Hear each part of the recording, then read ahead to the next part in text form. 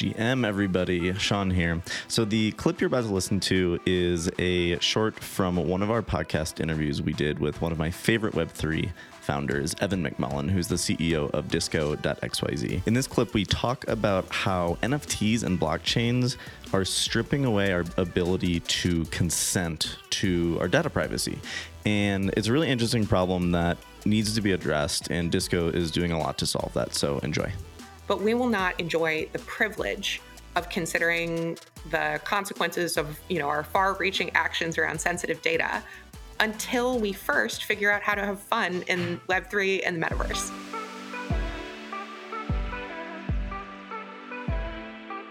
Something really interesting about Disco is how you have to give consent versus someone just sending you random stuff and spam, whether that's like legal or illegal content. What about the things that you did that might maybe weren't so good? For example, like a speeding ticket, and you don't want that to show up in your data backpack for insurance records, but it is something that happened. I can see the positive things, but what about the negative things too that might actually happen with that? Great question. So when we think about, how we deliberately curate and present information about ourselves in the real world right now, we have a pretty incredible degree of control over how that happens when we understand that it's happening. What's really interesting about Web3 public ledgers, decentralized networks like Ethereum and Bitcoin, is that the censorship resistance and transparency they enable also necessarily requires an absence of consent at the wallet layer.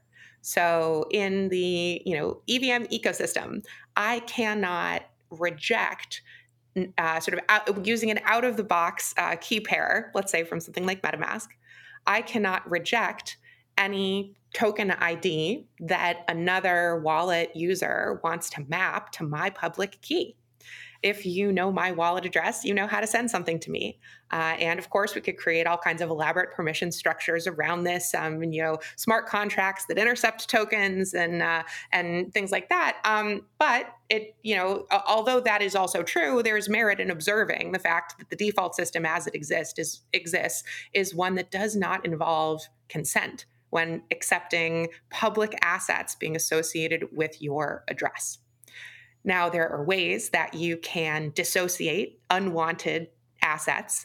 You can pay a gas fee to burn that asset, but now we got to pay money to get rid of things that we didn't want anyway, sort of like, having to pay a fee to have someone scrape an unwanted bumper sticker off of your car.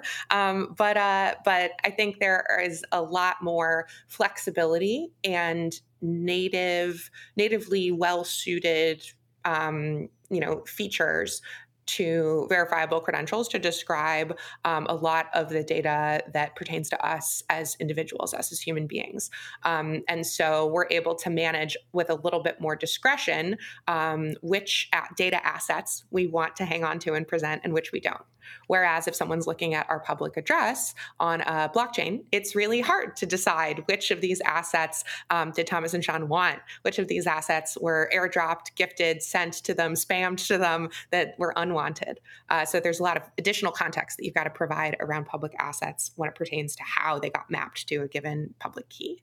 Additionally, the inability to curate means that we put a lot of pressure on the front ends of applications that display our on-chain activity. So we've got to hide in each application separately a siloed set of unwanted assets. Now, of course, this is another fun solution where verifiable credentials could come in, and you could mark the assets with credentials that you don't want to see and be able to carry that from app to app. But interesting.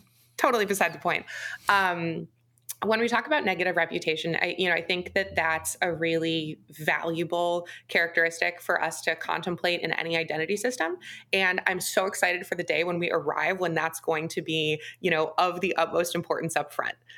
We are still on party invitations. We're not quite at the carceral state and speeding tickets yet.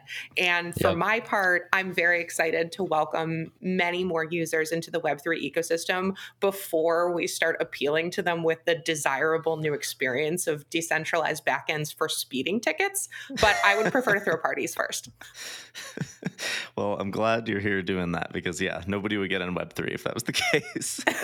Well, and also, we're not immediately eliminating the existence of law enforcement. Like, let's try to address one at a time the daily experiences in people's lives where we can remove friction and add delight and value. And there are infinity hypotheticals that we can, concern ourselves with when it comes to much higher gravity user data. And we'll get there. We'll get there very soon. But we will not enjoy the privilege of considering the consequences of, our far-reaching actions around sensitive data until we first figure out how to have fun in Web3 and the metaverse. And for those who would like to first jump to systems of punishment and negative reputation as we take our very first steps in building this new plane, I invite us to take a step back together and think about how can we make the space a little bit more welcoming, at least for its very start.